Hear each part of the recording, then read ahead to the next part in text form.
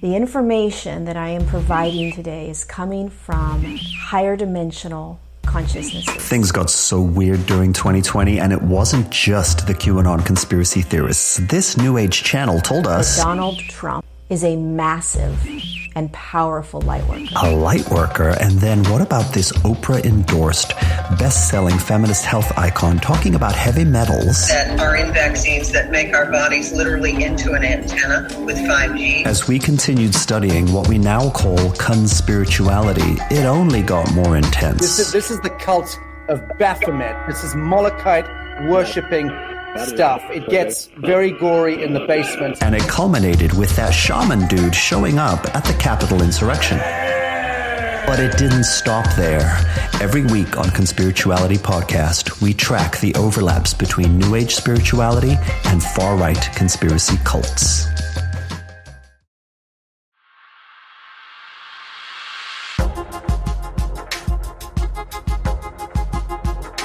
Welcome to the Underworld Podcast, where we dive into the secret world of organized crime and other criminal phenomena with me, Danny Gold. And me, Sean Williams. And today we're going to be talking about the Berlin clans, which are sort of Lebanese and Kurdish clans that operate in Berlin and control the drug trade and do all sorts of other mischievous things. And Sean, living in Berlin, has some experience with I think, you know, some elements of that, maybe just on the customer side. I don't want to incriminate him or anything like that. Sean?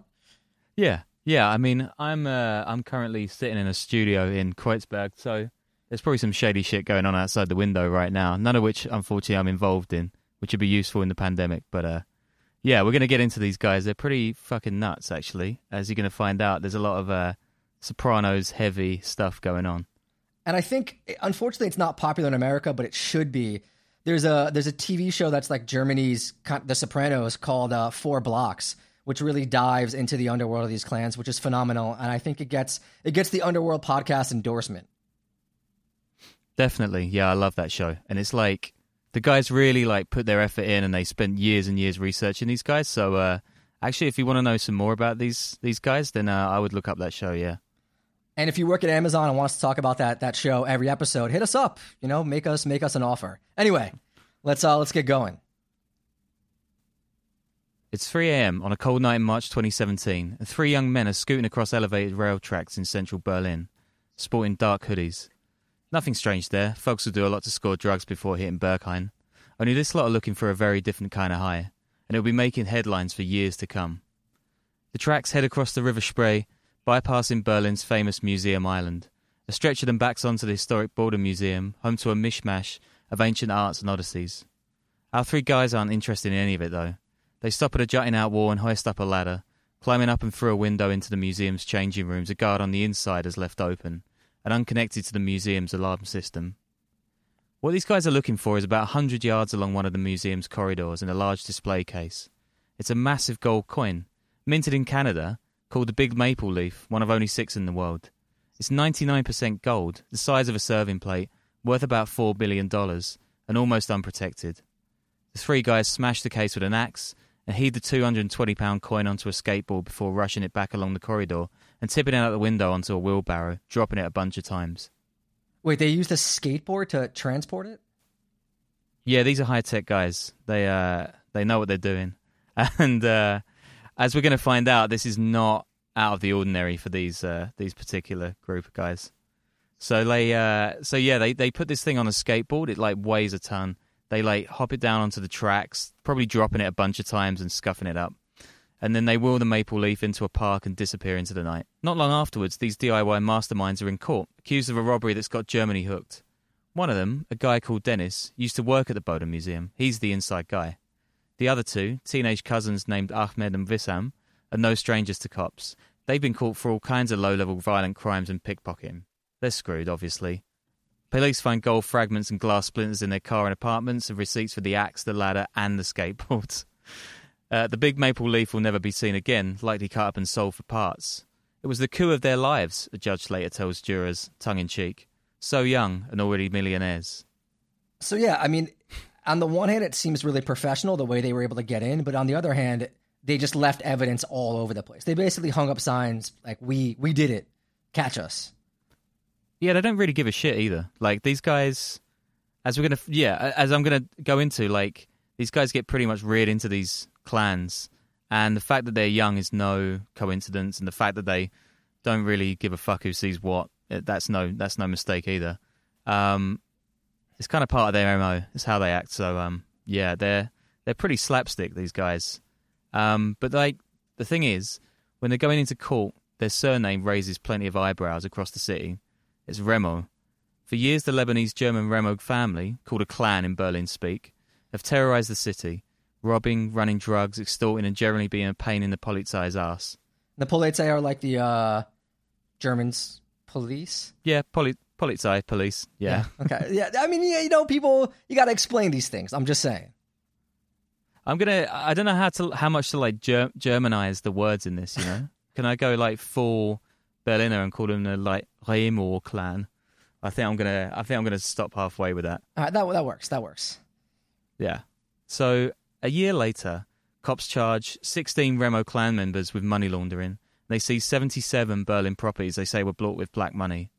Among them is the home of Issa Remo, the clan's rawbone leader. 52 years old, with cropped hair and a love for one-liners, Remo's a skinny Tony Soprano with the TJ Maxx style to boot. His HQ is this bloated yellow brick villa in a leafy kind of shit part of town. Doesn't look like something a mafia boss would live in beside the guys keeping watch outside. But it definitely is. Remo's the head of Berlin's most notorious clan, one of 12 so-called problematic families the city police have identified, that run an underworld that's grown steadily since the 1980s. Wait, so they call them problematic families? That's like the way that they identify these. Is that for real? Yeah, and that's like the least problematic way that the police describe these guys as well. It's very politically correct. The problematic families. It's it's quite a euphemism. Yeah. Politically correct isn't really something that Germany is good on either. So despite what you may think about modern Germany, it's still pretty light years behind in that kind of stuff. But these guys, they've been all over the place for years. They've robbed banks. They've like been responsible for some really outlandish crimes, like bank blasts in the middle of the day, killings, tons of other stuff. And it's not even the biggest clan in Germany. There are loads of these groups, and they become a massive headache for the authorities. Soon after the raids, a local reporter catches up with Issa Remo. He doesn't seem like he's in the mood for a friendly chat. He just had a simple headline for the hack: "You're messing with the devil." That is. I mean, that's saying that out in the open to a journalist. That's pretty solid right there. That's like movie character worthy. I mean, I don't know if he's playing a part or whatever it is, but that's. I mean, especially to a journalist, you got to. He loves to limelight this guy. Yeah. That's a solid headline right there. Like if someone said that to me, I know, right? You go to the guy's house. Yeah, you go to the guy's house and he's saying that within 2 minutes. I'd be straight on the bus home. If someone said that to me when I was reporting on a story, I would just be like, I'm done. Like this is all I need. I'm good to go. Yeah, this guy's a bit of a media whore. He loves the limelight. Yeah, like 4 Blocks, that show that we were discussing earlier, that's been a real big hit over here. And there's even this barbershop not far from where I am right now called Tony Hamady, and it's named after the show's main character. They've got pics of the cast getting their hair cut there like some Italian mafia barbershop. Yeah, it sounds like the show is kind of doing for Berlin what The Sopranos did for suburban North Jersey. I guess Berlin was already cool, like suburban North Jersey, not that great diners, but just not that cool. I mean, not, Berlin's cool, but Jersey's not exactly like black t-shirts and pilly raves kind of cool, right? No. It's got a different kind of vibe. It's not there yet. I don't know, maybe. It's actually a great window into the underworld in Neukölln, this show, which is actually this ultra-hip but really downtrodden part of Berlin that's home to this wild collection of folks from all over the world. The Sonnenallee, which is Sun Alley in English, is like the show's epicenter, and it's full of Arab and Turkish bars, restaurants, hookah bars, and other stuff. Loads more people moved into the street in 2015 when Angela Merkel opened the borders, and it pretty much looks like a Middle Eastern street. I mean, I met this guy from Damascus who came over in that big wave of immigration. He actually just calls it Little Damascus with his mates. So it should give you an idea of how kind of standout this place is. So the writers of that show, they spent 3 years researching the clans, speaking to locals about them and so on. They even have real gangsters in the cast. Vessel Gillin, who plays Abbas, Tony's brother, spent 3 years in jail for 2009 for beating up a guy who later died. But so these clans, I mean, they're essentially all Lebanese for the most part. Yeah, I mean, Lebanese sometimes in name only. Like, a lot of these guys are stateless. A lot of them are Kurds that have kind of roamed around the Middle East, either being exiled or kind of moving around for economic reasons. So yeah, I mean it's even more specific than that. There are certain clans within Kurdish tribes in the Middle East that are where these guys in Berlin are coming from. So it's pretty specific stuff. So Neukölln, this area, this crazy kind of mix of people from all over the world, that's where I was living till the end of last year. And I was there for like 6 years. It's a fun place, but it has this really widespread kind of low-level racketeering all over the place. There are tons of front businesses like brothels, which are legal in Germany, by the way, bars, and these weird betting shops called Spiel casinos, which are pretty much every other place along that street. Obviously, the drugs market in Berlin is massive. Even now, all the clubs are shut, which is probably making it even bigger in a way. And most of those are coming through the clans or their affiliate groups in the city. Yeah, how much business alone do people going to like Berghain or these big clubs bring in? Because it's gotta be able to support like 4 or 5 clans. I mean, last time I went to Berlin was a decade ago, but like people really, they load up. They take their nightlife culture seriously. I have friends that go there even now and like still make pilgrimages. Yeah, and they go. I mean, like, what do you do for 45 hours in a club? And like, yeah. You sweat and you consider your life choices, and then you do it all over again, I think. Yeah, I think the answer is a ton of ketamine and speed, and you support the clans and all that. Are there even, I mean, to combat these things, are there like PSAs there where it's like, don't buy this, you're supporting these criminal groups? Because we do have that with cocaine in the US. Yeah, I mean, that's like the biggest fallacy, right? About Berlin, this super liberal place, everyone's kind of like super woke and want to stay on the right side, and yet every weekend they kind of buy half a ton of drugs coming straight from sort of the mafia and get fucked up off their tits, and then they kind of go back in and get all woke again. Look, we don't judge here when it comes to recreational activities. I'm judging. This is not a judgmental podcast. Even the shisha bars are in on the game. There were a bunch of raids in Berlin bars last year where they found tons of untaxed illegal tobacco in warehouses all over town. A police chief said at the time these were so-called bread-and-butter businesses of the clans. And if you think this is kind of chump change, Bugsy Malone stuff, it's worth remembering that police grabbed thousands of kilos of this stuff each raid. Production cost is under €5 or $6, or maybe like $20 by the time this goes out. Anyway, this tobacco sells for like $60 off the shelf, so that's millions of euros just in tobacco alone. These aren't mom-and-pop operations, although as we go on, you're going to find out they pretty much are as well. It's probably best to start with what a clan actually is, because you wouldn't exactly call the Gambinos or the Yamaguchi-gumi clans, although they probably could be called that, right? I mean, one thing about German culture is that it's not really that PC, and they lump all these folks into one definition because they're just guys who came over from the Middle East, and that's all the Germans can see in some way. Germany's Federal Criminal Office describes clans as the committing of crime by members of ethnically isolated subcultures. The cops here also called clans criminal parallel societies, which is kind of a nod to the fact many of these families are pretty insular and keep to themselves. I mean, it's actually pretty similar for all ethnic groups that move into it. I mean, it happens in New York too, right? It started back in the day, Irish, Italian, Jews, later on Vietnamese, Chinese, Russians. It's sort of what everyone does when they're an ethnic group that moves to a city where they don't fit in with the dominant culture in a way, right? And just mingle among themselves. And especially if they're poor and whatever else, they form these gangs. I guess there's always been different names for them. I don't find clan that offensive, but it's just like that's what every ethnic group has done. I don't want to isolate these groups as being like they're the only ones in a way. Yeah, totally. I mean, like a lot of these guys came over in the 70s and 80s when during the Lebanese civil war, and then they followed a wave of people from Turkey who came over in the 50s and 60s as the so-called guest workers who were trying to kind of rebuild Germany after the war. And as you can imagine, like in Western Europe during that time, guys from the Middle East weren't exactly that welcome when they arrived.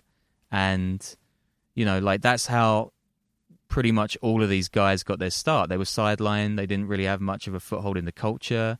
People didn't really want to know them, so they just turned to crime. It makes perfect sense. Most of the guys, they moved to West Germany. So these are cities, the big industrial cities like Bremen, Kaiserslautern, the Ruhr Valley, these places where, they make the cars and the pills and all that other stuff that makes Germany tick. The biggest clan in the country is the Miri clan, led by a guy called Ibrahim Miri, who fled the Lebanese civil war in 86, and he was just 13. Cops reckon around 10,000 people could be members of his group these days. Gee.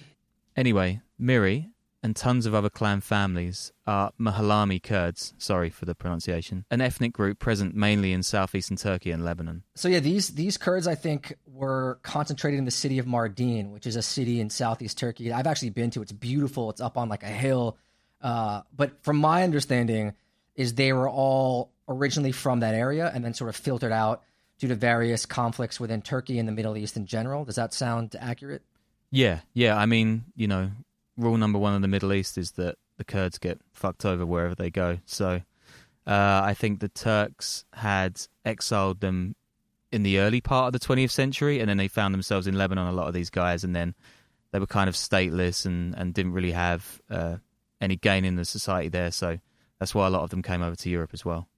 Yeah, a big thing too in Turkey, if you go there, is the stereotype of Kurds sometimes is that they're drug dealers or traffickers. A lot of it sometimes having to do with the fact that the PKK was accused of trafficking, the Kurdish militant group, and that Kurds, live in some of the shittier neighborhoods in places like Istanbul, and some of them have to rely on that to survive. It's every oppressed group gets accused of these things. Elements of truth to some of it, but it's definitely a stereotype that persists in Turkey. I think that it also goes further in Germany because there's so many Turks that a lot of them are quite right wing. And like they're pretty anti-Kurd as well. So if you walk along the Sonnenallee or other streets in Neukölln, you'll find loads of people that say the Kurds are a problem, other Arabs are a problem. So you get this kind of like secondary racism coming from like minority Turks in the area as well. So this Miri guy, he comes to Germany and he settles in Bremen. So that's a city of 500,000 people in northern Germany, not too far from Hamburg. He's part of a huge family, 7 siblings when he arrives, another 5 born soon after. He commits his first crimes age 16, then goes on a spree of acts including robbery, extortion, abduction. He also sets up a Bremen chapter of the notorious Mongrels Biker Club, which dealt drugs for years. Biker gang crime is really common in Germany, by the way. There are tons of headlines about clubs getting busted up and down the country all the time. And more people from the Miris join, making that biker gang into a handy little mafia. Yeah, it seems like there's big Sons of Anarchy vibes with these biker gangs in Europe. I remember being in Amsterdam, not in the right mindset, and just huge biker dudes everywhere in these cafes. It's really taken off in the culture there. Did it come from America? I mean, do you have any idea? I've no idea. I mean, I'd assume so, but like Germany loves America. There's this weird kind of subculture in Germany that everyone listens to country music. They have these weird fucking like Schlager music, which is this like really cheesy pop folk kind of music that people listen to. But it's not just Germany though, right? You see like Hell's Angels in Scandinavia and Holland and all. Maybe we'll dive into this in a later episode. I love when we come up ideas like this, just organically, just flowing from us. Yeah, we're on fire, man. Yeah. So this Miri guy, right? He's pretty deep into organized crime by the time he's in his middle age. And in 2014, authorities decide they've had enough of him and they try to deport him back to Lebanon. So the problem is, Miri doesn't have a passport. He's stateless. So they only get to send him to Lebanon in 2018, where Miri is telling reporters his life is in danger. Shock. Somehow he manages to get back into Germany last year. Then late last year, they sent him back again. So this is getting pretty ridiculous at this point. And this is one of the biggest problems of organised crime in Germany, right? So loads of the guys who come over during these civil conflicts, they never give them full statehood. So you've got tons of folks in the Middle East settling in Germany, educating their kids in the German system, but they can't find work because they're undocumented. No wonder so many of them have turned to crime to make ends meet. Yeah, it's pretty common, I think, for communities like that coming into areas where, if you don't give them an opportunity to earn a living in a legal sense, like what do you expect to happen? I'm not making excuses for it, but it's just you have to give people a way to take care of themselves, to feed their family. Otherwise, of course, they're going to look for the shadow economy and find ways any way they can. Yeah, and I mean, like, you've got these kids coming through the education system. They're German, basically. And then when they get out of school and they've got, they want to get a job, they've got nowhere to go. So no wonder so many of them turn towards their own community again, and so much of that is involved in organised crime. Cops have taken absolutely ages to get a grip on these groups too. According to a government report from 2018, these clans made around $800 million, and that must be nothing compared to the true amount, given how much the police have bungled their attempts to follow them. This is one thing I picked up, and I'm not sure if it's true or not, because it's mostly from TV shows and tabloid headlines, but it really seems like the police in Europe are kind of inept when it comes to crime like this. Is that fair to say? Yeah, I think so. I think it's like a combination of a load of different stuff. Like, there's simultaneously a bit of a racist attitude to these communities, but also a lot of cops, and they're kind of hamstrung by PC messaging coming from the top, so they don't really go in and they don't really represent themselves in these communities at all. So they've just been kind of flying under the radar for decades. And then these communities are like pretty much forgotten in the mainstream, you know? They don't see any representations of themselves. The kids are oftentimes stateless. There's really nothing for them to grab onto in Germany. So I can see, you can see how these kind of groups get pretty much no attention from the authorities. What about the legal system there? I mean, is it easy to get away with stuff? Is it easy to get off? Yeah, I mean, getting off maybe not, but yeah, I'm going to get into some of that stuff, and there's definitely some pretty lax little loopholes and tricks of the trade that the clans are picking up on. Yeah. So when the Berlin Wall was up, many of these families stayed active in West Germany, which welcomed them more than the East. But a lot came to West Berlin during the Cold War too. And anyway, Berlin's the country's biggest city, as much as it might be broke as shit and a complete basket case. Even today, actually, I can say that on personal authority. So the authorities claim there are up to 30 major families like this in the capital, 12 to 13 of which are closely involved in organised crime. Some estimates put the total number of clan members who are criminals at 8 to 10,000, but there's a lot of guessing going on there. The reason there's a lot of crime going on in Berlin itself could be due to a bunch of things. Drugs are a huge issue. Obviously, we've just been over that. Like, everyone's going out and getting wasted all the time. Last year, there was this huge bust where a bunch of drug taxis, they called them, were hollowed out by the cops. They were just like going around brazen to people's doors, selling drugs on SMS, just like perfect sort of turnkey solution as Silicon Valley. In New York, they do that with taxis, like with Uber or Lyft and stuff like that. And they just kind of, you don't order an Uber or Lyft, but when they show up to deliver drugs, so I've been told, they're, have the Uber sign and the Lyft sign there, and it just makes it's a pretty easy way to get away with things, I think. Yeah, I mean, if you can get pizza delivered to your door, you should be able to get cocaine, right? Yeah, of course. So in Berlin, sex work is another huge area that crime's kind of proliferated as well. Berlin's home to hundreds of brothels, from these little red light happy end massage parlors to giant mega brothels. There's even a pretty disgusting place called King George in David Bowie's old neighborhood of Schöneberg. Although, I should add, I don't know if David Bowie went to this place. That does an all-you-can-fuck option. I think it was used as a safe house in Homeland, actually, which is pretty ironic. First of all, David Bowie didn't need to go to a place like that to have an all-you-can-fuck option. I'm pretty sure that's just how he lived. True.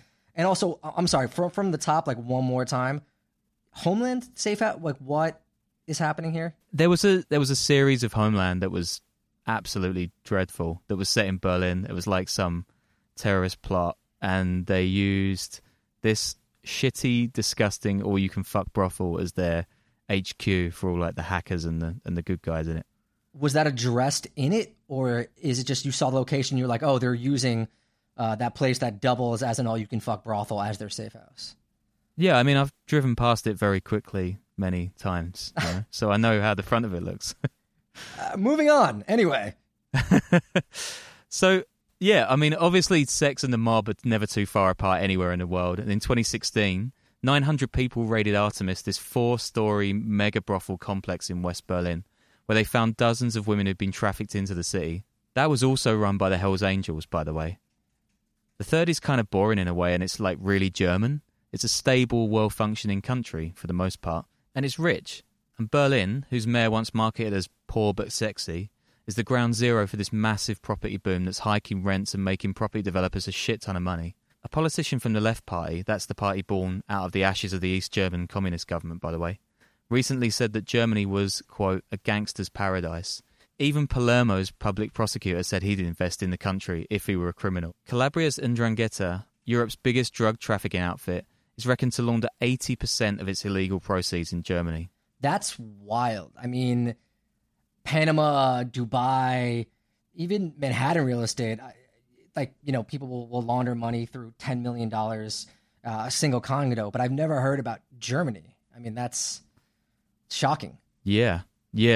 the authorities are just starting to get a handle of this black money, they call it. Like it's gone way under the radar for so long now. And this is kind of the reason that the clans have become so big, right? Because they become experts at cleaning money.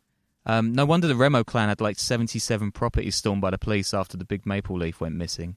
And they were worth over $10 million. I mean, I know these are hardly New York prices, by the way. Yeah, that's what I'm saying. Like in New York, you can launder that much money through one condo. It just seems like a lot of effort to do it in Berlin through 57 properties. Yeah, I mean, on the flip side, though, you know, it does kind of put your Bed-Stuy condo into perspective, right? When you can get a house in Berlin for about a tenth of the price. God, I don't want to talk about it. No. So there's 4 major clans in Berlin: Remo, Abu Shaka, Fakro, and Al Zain. Ralph Gadban, who's this Lebanese-German author who's been writing about the clans for decades, recently described to Deutsche Welle, which is like the BBC of Germany, how difficult it is to track these guys. And I quote, "They have different statuses, and they spell their surnames differently, so it's very difficult to estimate any figures. Sometimes they're stateless, some of them have Turkish passports. Many of the others you can assume have Lebanese citizenship, but they won't go and pick up their passports. Why should they? So they get deported?" So this Gadban guy, he says the police are blind to the problem, which isn't really true.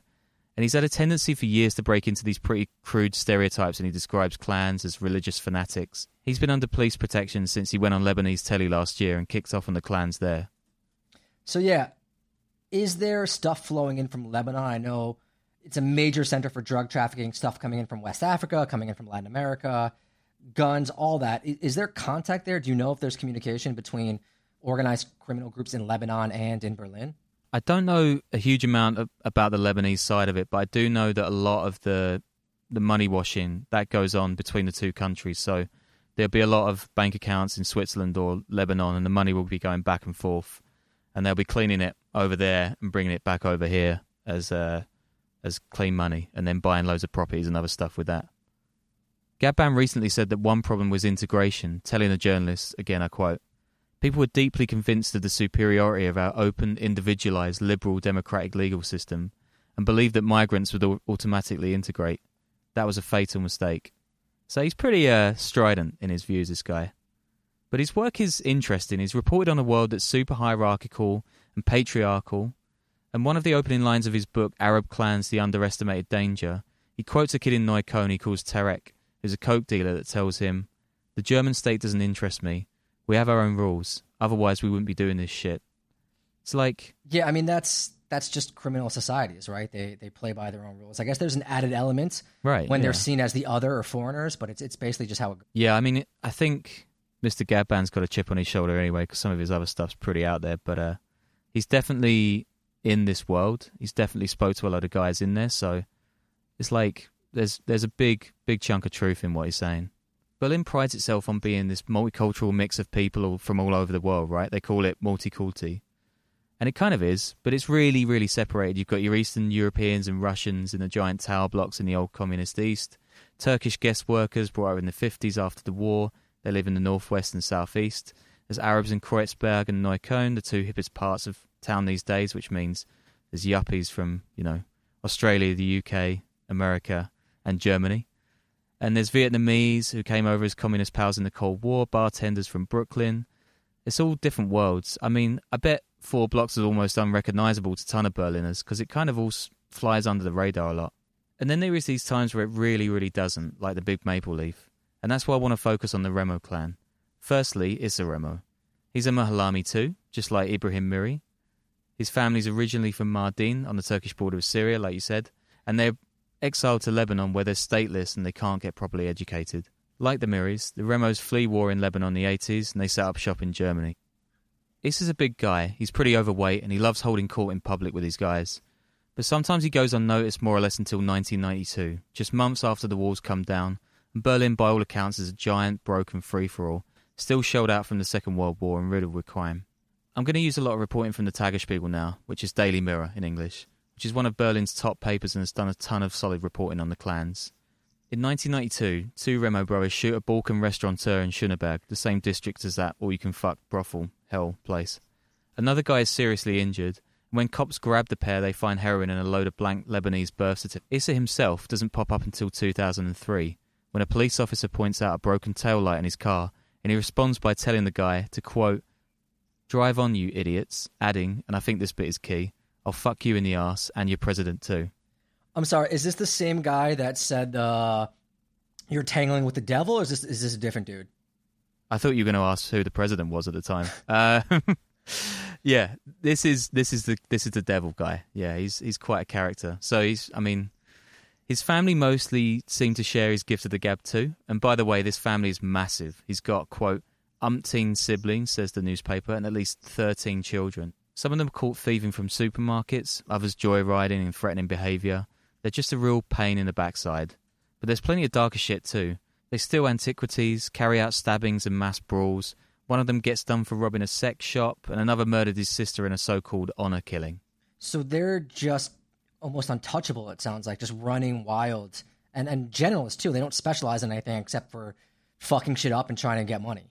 Yeah, anything goes with these guys. And there's so many of them at this point, like, it's pretty hard to keep tabs on them as an organised group. I'd assume that it was mostly just drug dealing. It's that too. It's kind of like everything. This is what makes these clans so kind of fascinating in a way, right? It's just all crime goes, and they'll do any old shit to make a buck. I mean, this goes all the way to his immediate family, right? So one of his sons is in jail accused of beating a man to death with a baton, so he's a nice guy. Another is convicted of coordinating a series of van heists across town. Two Remo brothers, Ibrahim and Bilal, both with long rap sheets, smashed their car into a tree and died. The funeral was massive, drawing in folks from clans all over the city. Police must have been thinking something was really up by then. And leading them all is Issa. He never stops being loud, but at some point he gets a gastric ban and slims down, so he's thinking about his health. Yeah, got to. He's kind of scruffy. Yeah. I mean, he's kind of scruffy. He's rarely out in fancy clothes, and he claims he's a German patriot. This is super interesting. So he flies a German flag from his villa gate and has "Ich bin ein Berliner" tattooed across his chest. He likes barbecues. He drives a Mercedes. He's got no time for basic niceties. You know, he's a model German. See, now I'm confused because I assume these guys just were like, I'm not German. I'm Lebanese. I live by my own rules. But this guy just seems like he's out there eating sausages, drinking giant beers, talking to women that are wearing those costumes with the hair and the buns and stuff like that. You know what I'm saying? Mm-hmm. Germans. Yeah. I mean, Yeah. he's he's doing everything. He's everything to every man. This guy is a complete nutcase. Renaissance man. Yeah. I mean, like, his members, not so much the Patriots. And then you get these massive, almost slapstick-like episodes, right? So in 2014, the Remo clan blew up a bank in southern Berlin, and they made off with almost $12 million. Only one guy was arrested, and cops believe the rest was washed through Lebanon and back into German real estate. So there's that kind of playoff between the two countries, right? And you remember that jewel heist in Dresden last year? Did you see that in the news? It's like this huge heist. These guys broke into the so-called Green Vault in this old building in the middle of the city, and they made off with over $1 billion worth of treasure. It was all over the news in Europe. There are videos of the guy just like brazenly smashing into the place, breaking open the display case, and just like hauling loads of shit into their bags. Cops think that might have been carried out by a Berlin clan, and some have even fingered the Remos for doing that recently. It sounds very Pink Panthers, which I think we'll do an episode on too. Those guys who just do the smash and grabs. Oh, and the Balkan guys? Oh, yeah, they're good fun. I just don't understand how they get away with, like, Berlin's a modern city. Aren't there not security cameras? Like, how do they keep getting away with this? Yeah, this is like an interesting thing, right? Because security and like privacy are huge issues in Germany. So going all the way back to the war, you've got like the Gestapo, and then after the war finishes, you've got the Stasi in East Germany, and these guys are just constantly monitored the whole time. And Germans like really associate the idea of privacy with freedom, so much so that it was a big issue when they're trying to do all this COVID tracking app stuff. A lot of Germans were kicking off over that, and it's because they're not on Twitter that much. They're not on Facebook. They don't like to give their real names. All the streets are blanked out in Google Maps. Privacy is a huge issue in Germany, and that's why, to bring it back to this heist, it's like there's barely any CCTV, and there's not a lot of stuff to catch these guys in the act, really. So if this podcast doesn't work out, I think I might move to Berlin and just start doing crimes because it sounds pretty, good place to do it. It's a pretty solid place to get your career started, I think. Clans fought each other in massive street battles twice last year in Neukölln. This February, one guy was killed in a gun battle just minutes down the road from the Reichstag. I mean, it's not even in the top 50 gun battles the Reichstag has seen, but you get the message. Like, this is pretty serious stuff. And like, with the big maple leaf, the Remo clan keeps the guys committing these frontline crimes young, so they can be tried as minors and get off with light sentencing. As the 90s philosophers, The Offspring, once said, if you're under 18, you won't be doing any time. You got to keep them separated. I think Issa Remo is probably into The Offspring as well. I can imagine him bopping along. So, one family clan member told a reporter recently that, quote, prison makes men. And she's got 15 kids, right? So that's a lot of men. Clan members mostly marry among themselves, so their family bonds are really strong. And that's obviously really good to prevent snitches. And neither do these guys fight among themselves that much, although you do get the odd flare-up. They're not really like the mob families of 80s New York. There's no war, just a few fights here and there. What about with the Turkish motorcycle gangs? Are there clashes there? Or even like German gangs? You know, are there German gangs there that get involved? I mean, I guess there are, but like, you don't read about them that much. And I mean, I was struggling to find information about the clans alone, even in German. And I mean, there's nothing about them fighting other German gangs at all. So I think it's pretty peaceful on that front. Yeah, like, weirdly, the highest profile thing that's happened recently in Berlin is that this big German rapper called Bushido switched his management from the leader of the Abu Chaka clan to Ashraf Remo, Issa's brother. Recently, Ashraf is said to have pulled a samurai sword out of his car after being threatened and waved it at the guy like a madman. Issa's been on TV screaming about being pals with his fellow Arab brothers, but obviously it's total bullshit. So there's a Netflix series that I thought was a ripoff of 4 Blocks about German, Lebanese, Kurdish rap like dynasty and their tie-ins with organized crime. It's pretty terrible. It's medium terrible. I think it was called Sky or something like that. But I thought it was a ripoff of 4 Blocks, but it sounds like it's based on this, and it's worth watching. This sort of.